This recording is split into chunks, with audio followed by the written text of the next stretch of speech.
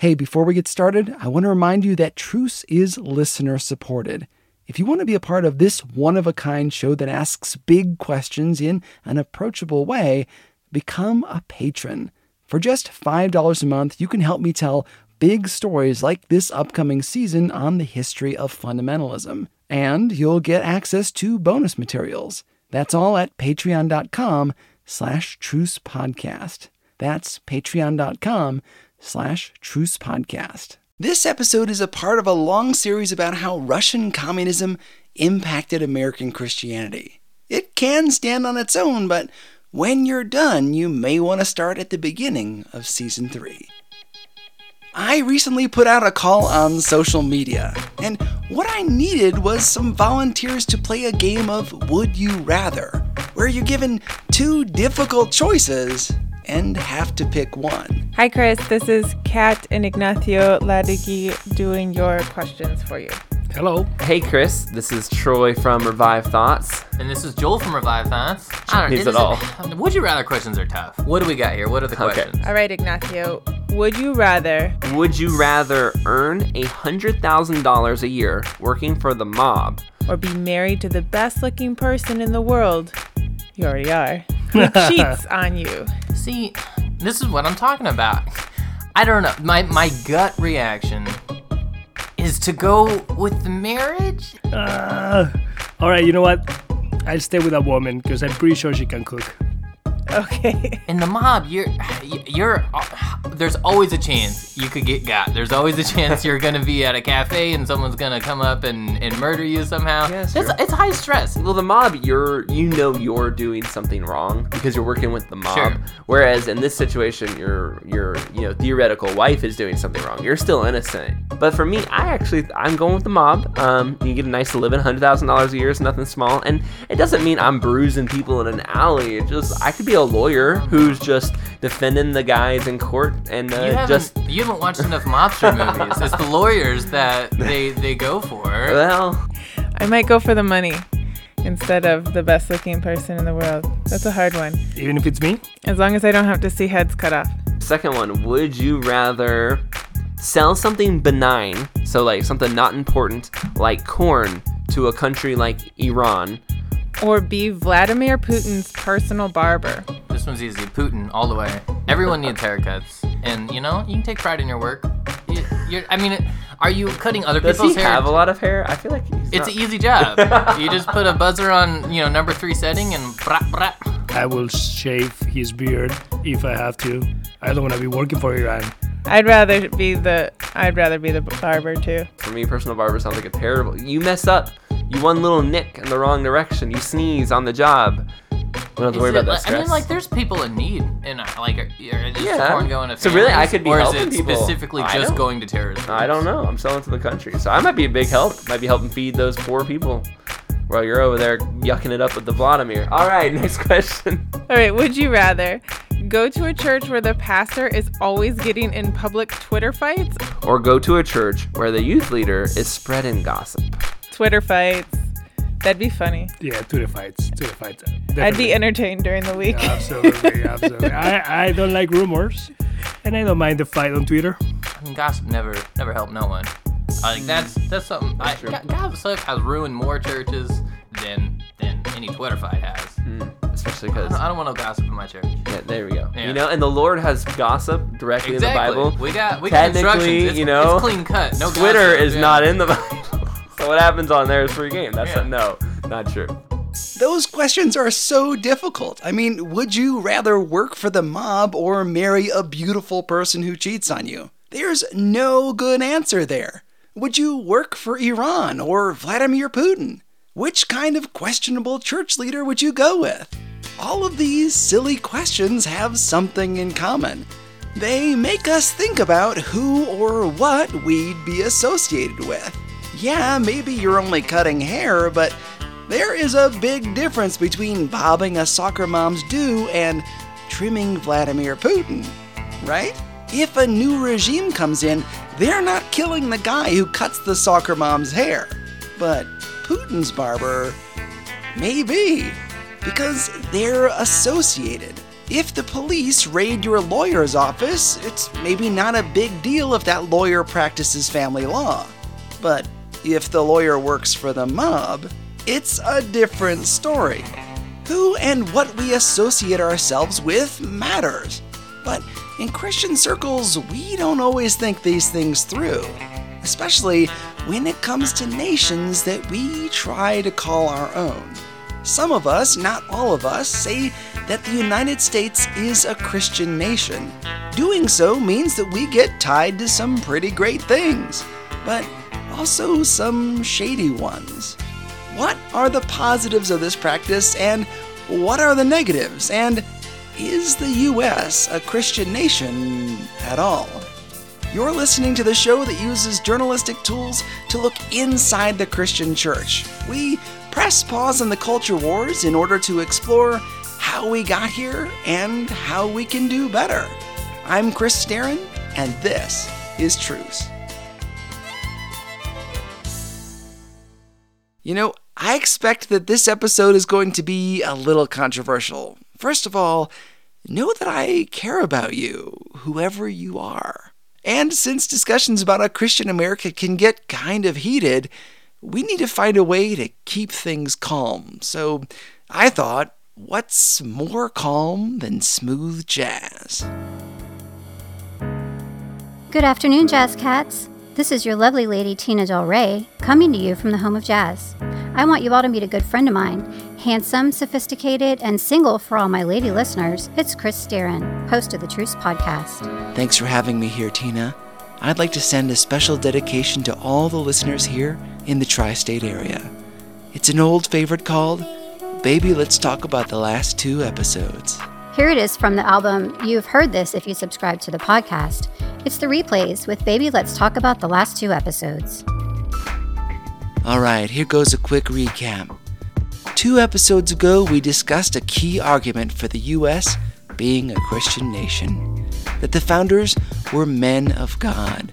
And history demonstrates that the 8 founding fathers most responsible for the Declaration of Independence and the Constitution didn't even believe that Jesus was God. Sorry, but as far as those 8 are concerned, they believed in a God of their own making, not the God of Christianity. The second argument, the one from the last episode, is that revolution is biblical. But according to Scripture, we're called to obey our leaders. Though there are some examples of civil disobedience in the Bible when the laws of man contradict those of God, full-scale revolution just ain't biblical. Quite the opposite. One could argue that the U.S. is not a Christian nation because the revolution itself was ascriptural. Isn't that a beautiful song? It's one of my favorites. We're going to open up the phone lines. It's time for a little segment we like to call Tina Talk.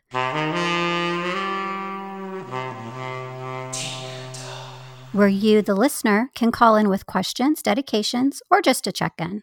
I've got Ron from St. Louis on the line. Hi, Tina. Long-time listener, first-time caller. What's keeping you up tonight? My fiancée and I had a fight. She says the U.S. is not a Christian country, but I grew up believing it is one. I can't walk away from my heritage. Baby, I hear you. Lots of people find their identity in patriotism. I'd like to ask you some questions. You love your fiancée, right? I sure do. Maybe we can talk about how things might look from her point of view. Are you willing to do that, Ron? I think so. All right. Is Christianity the official religion of the U.S.? No. Is it illegal to be an atheist, Buddhist, or Muslim? No, ma'am. Do Christians get special treatment under the law? No, but our laws are inspired by the Bible. The biggest sin is to blaspheme the Holy Spirit. Is that against the law? No. What about dishonoring your mother and father? No. In the Old Testament, a person could be put to death for that. Jesus says the law is summed up in 2 things: loving the Lord with everything you've got and loving your neighbor as yourself. Are either of those things required by law? No. Caller, I know it's hard to hear this, but the core 8 founders liked religion in that it instilled morals. But church attendance is not required or even advocated in law. The laws of the U.S. don't reflect those of the Bible. except maybe prohibitions on stealing and murder, stuff that's against the law in many other countries. We can go on, but I think, Ron, that you might want to go back to your fiancé and make amends. You've got passion, you've got heart. Use that energy to share the gospel with people, not for anger. It's not worth dividing over. I'm going to call her right now. We'll be back with more jazz and more of your calls after these messages.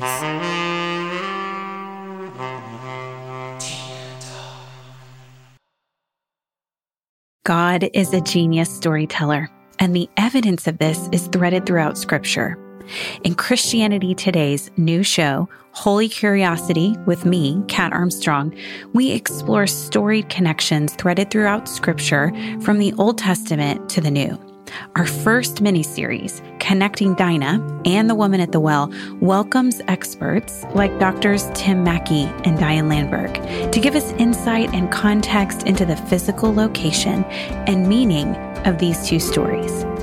These stories will spark holy curiosity in your own faith, because once you see these connections, you can't unsee them. God wastes no person, place, or thing. Listen and subscribe to Holy Curiosity with Kat Armstrong on your favorite podcast platform. Welcome back. I've stepped out of the booth for a little while, so we can be candid.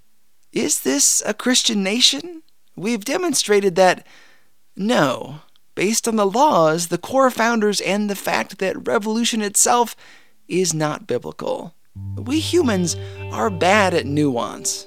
So the temptation with this information is to swing to the other side and say that the founding fathers intended the U.S. to be a secular nation. A nation where religion was completely absent, like out of sight.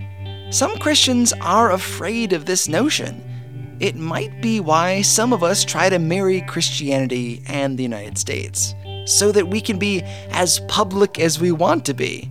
We're worried about being put in a box, not being allowed to be who we are in the public square. But that is not what the Founding Fathers intended either. Here again is Dr. Greg Fraser. He's the author of The Religious Beliefs of America's Founders and God Against the Revolution, the Loyalist Clergy's Case Against the American Revolution. He also teaches at the Masters University. He's talking here about the founders. The secularists want to say they were deists or rank secularists because they want to completely separate religion from public life. And both sides want to say, hey, this is what the founders believed, because you always want to have that authority sort of behind what you're arguing. So the secularists claim that the founders wanted to completely separate religion from public life, and that results today in a loss of religious liberty under the false wall of separation notion. This may be hard for my liberal friends out there, but I think it could be good to hear. A lot of Americans think that freedom of expression is positive, and I do too. But issues arise, right? Every year there's a story in December about how a city was not allowed to put up their annual Christmas manger. I mean, you know these news stories. Like, in my small town, the rodeo is no longer allowed to open with prayer because it takes place on city property, even though it's run by a private vendor.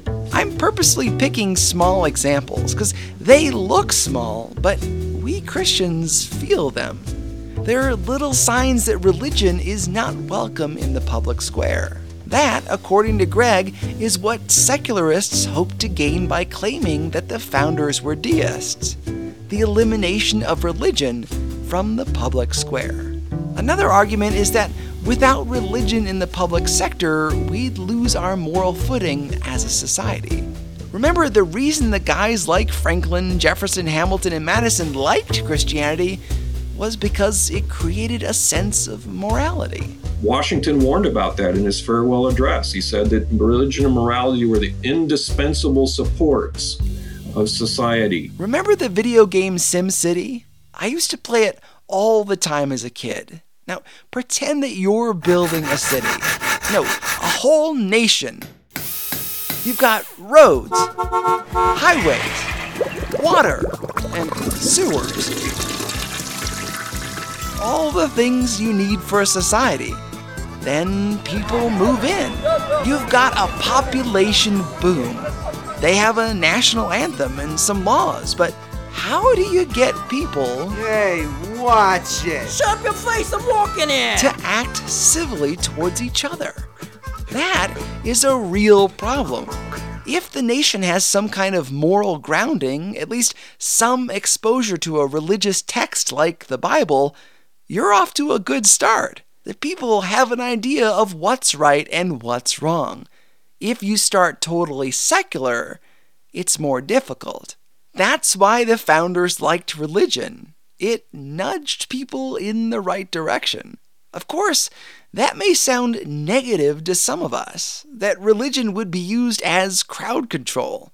I asked Greg about that uneasiness. One of the fundamental questions of political philosophy down through the ages is why obey? Why should people obey? And through most of history, the answer has been because there's an iron fist that's going to crush you if you don't obey. But they were going to create a society that didn't have an iron fist, that didn't have a king or didn't have a czar. And that is our Russia tie-in for the week. See, I've totally got a plan for where this is going. Okay, sorry, back to Greg. It was going to be a free society. So how do you make people behave then, if that's the case? And their answer was morality, that you had to have a moral society if you're going to have a free society.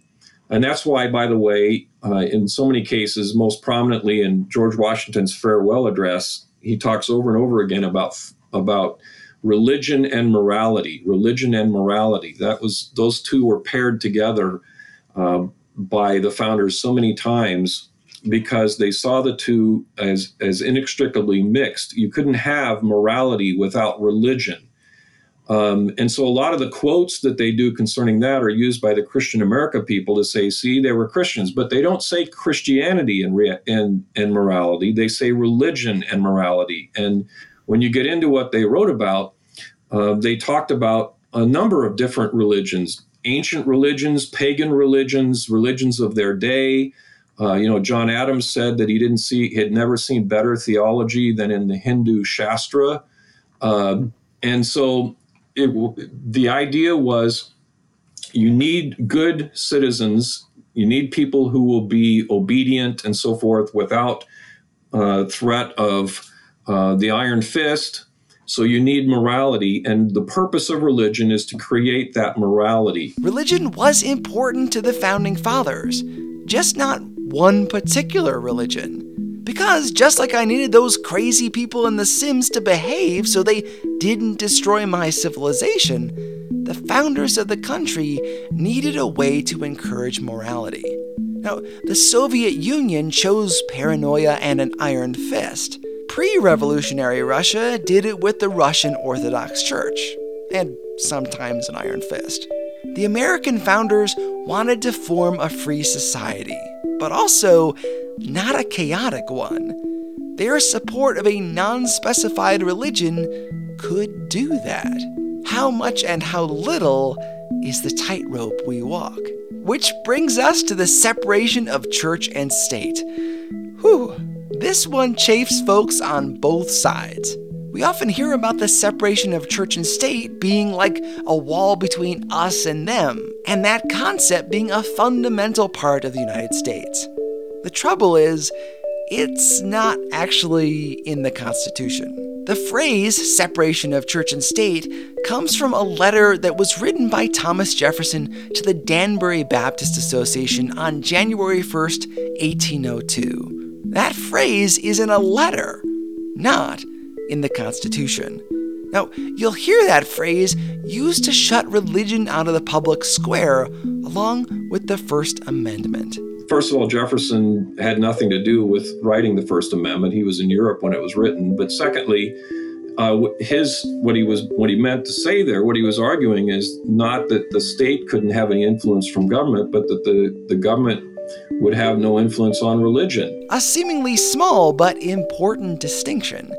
We spend a lot of time worrying about whether or not religion is encroaching on the government. But what about the other way around? What protects religion from the government?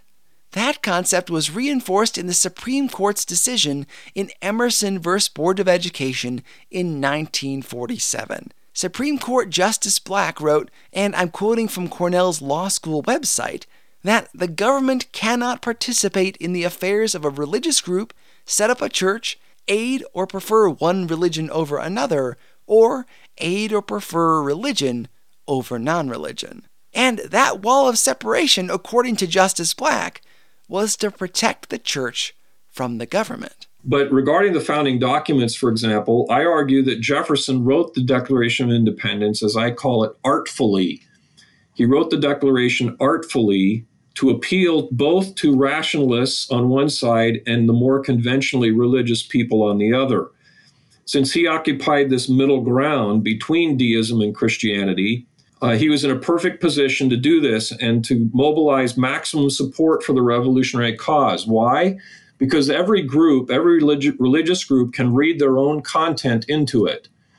That's what still happens today. The rank secularists say, see, nature's God.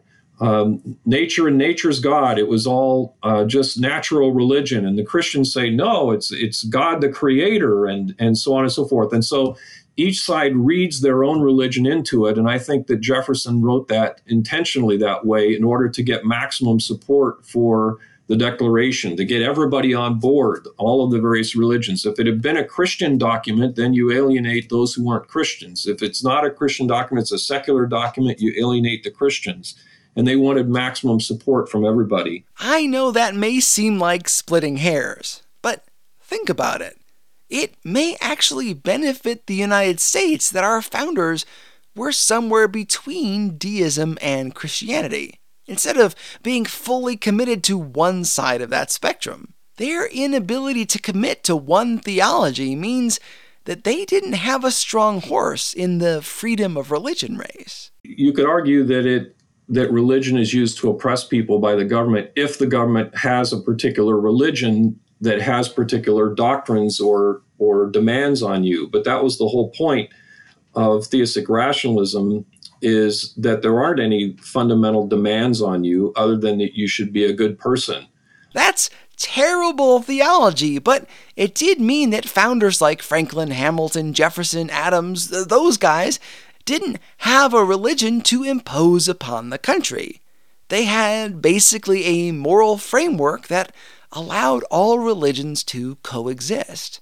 Whereas if they'd picked one particular religion or denomination, there would have been pretty serious conflict. Instead, there is the possibility for unity in diversity. Though the Bible is clear that there is only one way to God, their belief that there were multiple may have opened the door to all religions being welcome in this country. We, as a nation, may be benefiting from their poor theology. So, Ron, our caller from earlier, if you're listening, I know how hard it is to see this. While you badly want the U.S. to be a Christian nation, we as citizens, we as a church, have a chance to thrive here. In pre-revolutionary Russia, Orthodox Christianity was the official religion, and what did that bring? It forced people to squeeze their pagan beliefs into Christianity. What forced or politically advanced religion brings is weak sauce belief. It inspires fakes, posers like Napoleon in Catholic France or Muslim Egypt. For our non-Christian listeners, you might be asking, what do we hope to gain by calling this a Christian nation? Greg put it really well. He covers this when he's invited to speak. Human nature leads us to want to believe that our nation is specially blessed by God. There's something in human nature. Think about the great civilizations. Think about the Romans. They believed that their nation was specially blessed by the gods. In fact, they cut out the middleman and made their emperor God himself, right? And the Japanese, when they bombed Pearl Harbor, did it for their god emperor. You have all these ancient civilizations, many of them, both in the East and in the West, that claimed that the gods or God especially blessed them. And so it's just that, to me, there's something in human nature that causes people, especially in great civilizations, as I think America is, the greatest of all time, that something in our nature that wants us to believe that there's a being out there that has specially blessed us. Secondly, it's easier to call people back to a heritage than to call them to something new and radical. It's easier to say, we used to be like this and we've lost it, we need to go back, than it is to call people to Christianity, real Christianity, which is radical, which demands a lot of changes in them. It demands, makes a lot of strong demands of them and commands of them. It's easier to just sort of have something that they're more comfortable with. Christianity is very different from what that core group of 8 founders said. It is radical. It says that morality cannot save us, that only faith in Jesus can. Christian Americans insist that this country is defined by this religion, but there is a dark consequence of that argument. If the United States acts in a way that is unbecoming or even evil, those actions reflect back on Christianity. By calling it a Christian nation, we stand to gain a sense of heritage, but we stand to lose a lot more. If a quote-unquote Christian government behaves badly, who do you think will get persecuted? If a quote-unquote Christian nation aggressively expands its empire on the backs of brown-skinned people, I'm looking at you, America. Who is blamed? The Christians. If an economic model is tied to Christianity, who gets blamed when there are flaws in that model? You guessed it.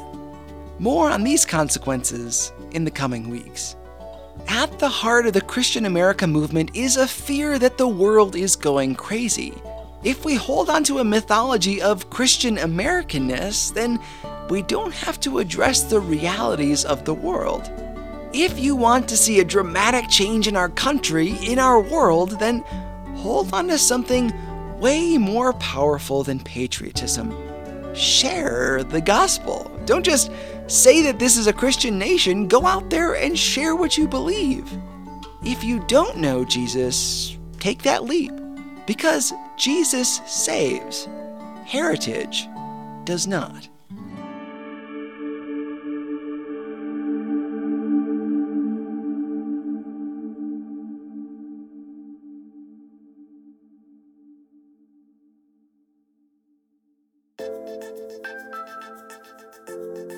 Special thanks to Dr. Greg Fraser.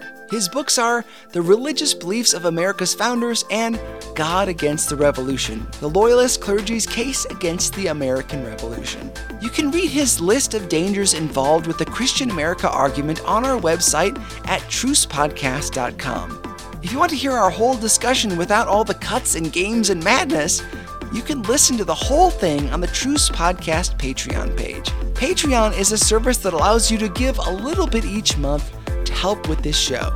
It also allows you to hear special content not available anywhere else. There are links to our Patreon page at trucepodcast.com. God willing, I'll be heading to the Podcast Movement Conference in August, but that means flights, tickets, and a hotel. If you'd like to sponsor some of that, drop me an email at trucepodcast@yahoo.com. My challenge to you this episode is to leave a comment on your podcasting app. Give us 5 stars. It helps people find the show. Special thanks to the pairs who played our game at the beginning of the show. That's Kat and Ignacio from the Pencils and Lipstick podcast, and Troy and Joel from Revived Thoughts. Thanks also to Julie Sanford from the Grace Over 40 podcast, who played our smooth jazz DJ. Thanks for listening. God willing, we'll be back in 2 weeks with more. I'm Chris Staron, and this is Truce. One more thing before we go. My friend Roy Browning, who is the webmaster for Truce and has helped me out a lot, has created some helpful videos about being a dad. I'm sure a lot of dads need encouragement during the coronavirus. You can find these short videos at roybrowning.me/YouTube or in the show notes for this episode. That's roybrowning.me/YouTube.